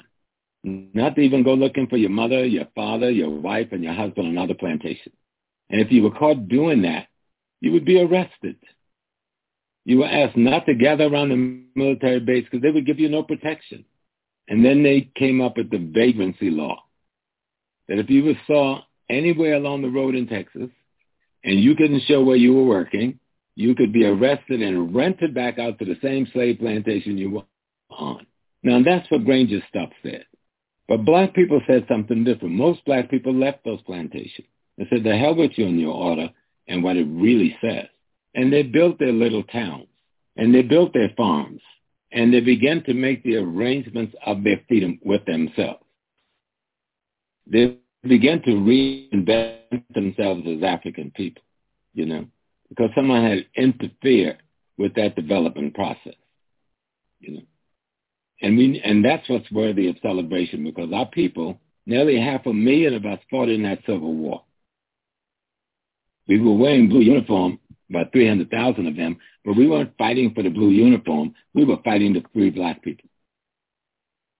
Nearly 400,000 worked behind the lines as laborers, which freed up hundreds of thousands of more Union soldiers to go fight on the front line. Nobody talks about them. If you extract those Africans from the Civil War, the South wins the war and the North loses it. That was our war of liberation. But it wasn't completed in Galveston. That was a step in what this nation's legal apparatus said about slavery. The closest thing we came to ending slavery was the Civil Rights Movement and the Black Nationalist Movement in the 1960s. It wasn't just the Civil Rights Movement that produced the Voter Right Bill or the Civil Rights Bill. The country was responding to all of the rest of what was going on in the country, not just what was going on in 5 or 6 southern states. And they had to do something to appease that population. And so we're still not there. But the freedom we need now is in our own hands. How can we say we're a nation of people and we don't control a single police department in the country? Being the police commissioner or the police chief don't put you in control of the police department. To control that department, you got to be the numbers. You got to be the majority. And it got to have your ideas of what protection should be for your community. And we could do that, but we haven't done it. You fight in the environment you find yourself in. If I'm in the jungle, I fight one way. If I'm in the desert, I fight one way. If I'm in the water, I fight another way. Your environment determines what you have to do to get your freedom. And it doesn't mean you're minimizing your identity as a revolutionary. Study revolution. There have been many revolutions. Most of them have failed in the world, but there have been some very successful ones. The Haitian Revolution initially was very successful, and then it failed. It failed because they lost their identity. When they killed Dessalines and went back to the Catholic Church, and the mulattoes took the leadership and created a partnership with France and agreed to pay France for its loss of property, the revolution was aborted. All that great success that led up to that point. And so when we study history, let's be honest with ourselves about the mistakes that we made in history. Because we made a lot of mistakes. Even here in African America, we made a lot of mistakes. But we had a lot of victories. We don't even talk about our real victories. There's no population that came out of the genocide. Slavery was genocide. Let's make that clear. It was not a work program. We did not sign up for that. You know, that was indentured servitude. White people signed up for that, their form of slavery. Indian people signed up for that form of slavery, that you can enslave me for a certain period of time, then you give me some land and money, we're cool. We didn't sign up for that. Most of us were prisoners of war. We were captured in a brutal fight between the Arab Islamic world and the Western Christian world, and greedy Africans from our own families. They were in the minority. I don't want to sit and somebody goes, oh, Brother Small said the African. No, that's your family. We got greedy people in our family selling drugs to us today. We got greedy people in our family robbing us today for the same reason some greedy ones participated in selling us years ago. But the overwhelming majority of African people had nothing to do with selling their kit and kin into slavery. Africans fought against slavery on the continent of Africa more fiercely if you study history than any group in the world. So history will let you be clear on how you identify yourself and how you strategize. Whatever the end strategy is going to be, has to be determined what the most immediate and local strategy and has to be. And we can't continue where constantly we're burying more people every day in the black community dying at the hands of black people who have been crippled by white America than was dying in slavery, and say we're achieving something. Because with all the achievements we have, we're not achieving anything if that's still occurring. You're not achieving anything if you spend $1.7 trillion. You're about to spend $2 trillion this year, and you spend it all with other ethnic groups that do not do any investment in the black community, do not even hire you to work in their facilities for the most part. What does Malcolm X mean when he says control the economic, the politics, and the culture where you live? When Dr. Garvey was creating the UNIA and opening businesses and opening factories and trying to set up trade with Africa, what was he talking about? And can we do those things today? And how do we begin to proceed to get them established? Now, some people are doing it, but most people who are doing it as individual entrepreneurs. They're doing it as individual family corporations. That's not going to work when you have another group who's organized as tribes and ethnicity against you. You got to be organized as a tribe and an ethnicity too, if you're going to compete. That don't mean you stop fighting. That don't mean you just ban your army. That don't mean you don't teach your people weaponry. We need to learn much more of those, because most of us don't even know how to use a gun. Most of us have never pulled a trigger. Don't even know what it sounds when that crack go off. You know? So we need to learn all of those skills. We need to learn how to set up an intelligence apparatus, a real one. So we infiltrate all of their firms, all of their corporations, all of their paramilitary departments. Black men and women should join the FBI deliberately, but not on their own. They should be sent by black organizations who are revolutionary to learn the skills and technology necessary to protect the nation. Brother Smalls, you give me a heart attack over here. I don't want to give you a heart attack. I'm saying, how do you fight a war if they got the best? You know, it's just like this. I hear people, not even on a join the military or the FBI or the police. I hear people since I've been a teenager, when they just want to get involved with politics, they say, I'm just going to be a city council. I'm going to learn all the information. I'll come back and bring it to you. They never do. It can't be an individual. They never bring it back. I'm saying that the group has to send their people. I get it. I understand. But our people are not mature enough. I've never seen them bring it back, even when they just going to go get a paid job as a politician, much less trusting to go be police. Every time we do see black people as police, they have a psychological profile. I had a cousin, real talk, who was 2 years older than me, grew up just like I did, regular black brother. He tried to go join the police. They wouldn't let him come in. He didn't fit the psychological profile. But I have another uncle who has a coon mentality, and they hurry up and about him in. You know, and it's just, you know, I seriously, if we can put the energy and resources that we talking about, we have land and we do training. We need to be, send people to mbpp.org. You know, we can train, you know, but the U.S. military, I mean, it's just, I don't know. I get, it's like if it's going to be. I understand. I get what you're saying, but I'm having conniptions over here. Most of the revolutionaries I know in the 60s, we served in the military, and we did not turn against our people. Many of those who spend the 30 and 40 years in prison, they served in the military, and we brought that back home. We didn't give. I agree with you. You can't just say let people do this, because they're not going to do it. They're going to come back the enemy, and we've seen that. I've been beaten more by black cops than I've been beaten by white cops in all the arrests I had. White cops kind of like with little, they want to kick you, but the brother want to kill you, because you embarrass him. So I've been there. I understand that. I'm trying to figure out how to undermine them while we're fighting them. And that has to be, I'm not telling the population to do this.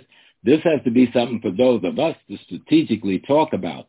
How do we undermine a system while we're fighting that system? Because we live right here in that system. Okay? Because it's winning the battle when it's getting the control of the majority of our young people's minds. We got to turn that around. Now, that may not be the best strategy. For me, like I said, economic politics and culture be controlled by us. How do we do that? How do we get control? We've got land all over the South. And in much of the Northeast, we've got a lot of land that we don't use wisely. How do we get control of that land so that we can use that land to build the kinds of institutions we need? How do we take the wealth that we already making, 1.something trillion, and steer some of that wealth towards institution building, like the BPP? How do we build the Black Panther Party? What are kind of the institutions they need? What are the kind of school things they need? What are the kind of industry that can produce food, and then have a supermarket at the end of that we own also that can distribute that food? All of these are the things that we have to do in the economic stream. Because if we're not doing it every day, somebody else is doing it for us. Every day, every one of us walk up our house and shop with someone for food, clothing, and shelter. Every day. And 90% of those people do not look like us. And the few that do look like us do not invest with us, do not live among us. Now, how do we reckon with that? All of these we have to deal with: economic, politics, and culture. I'll leave the intelligence to the military thinking people. Y'all figure that one out. I'll stick to the economic, politics, and culture. How do we get control? We got land. I wish we had more, but we got plenty of land. I went to work with some brothers down in Coldwater, Mississippi. They have nearly a whole town. But what they don't have is the skilled people who are willing to go down and work on those farms. And what they didn't have, and they did expand, I remember the first year they grew a crop, most of it right in the field, because they had not set up marketplace. I think Memphis was the closest city to them, where they can go and sell that crop into the marketplace. Or find the capital so we can open a supermarket in Memphis where the crop could be sold to our people. But if we don't get control of the real estate and the wholesale in our community, we're not going to move forward, because our people are giving all of our wealth that we need to build a nation to other nations every day. Okay? And our culture has been reduced to music that's controlled in terms of its distribution by the same white people that controlled distribution in the last generation. Whether it's hip-hop or whatever we call it, white folks is controlling it. They controlled it when Tupac was alive. That's why he's dead, because he tried to get some of that control away from them. How do we get control of our culture? And how do we have the wealth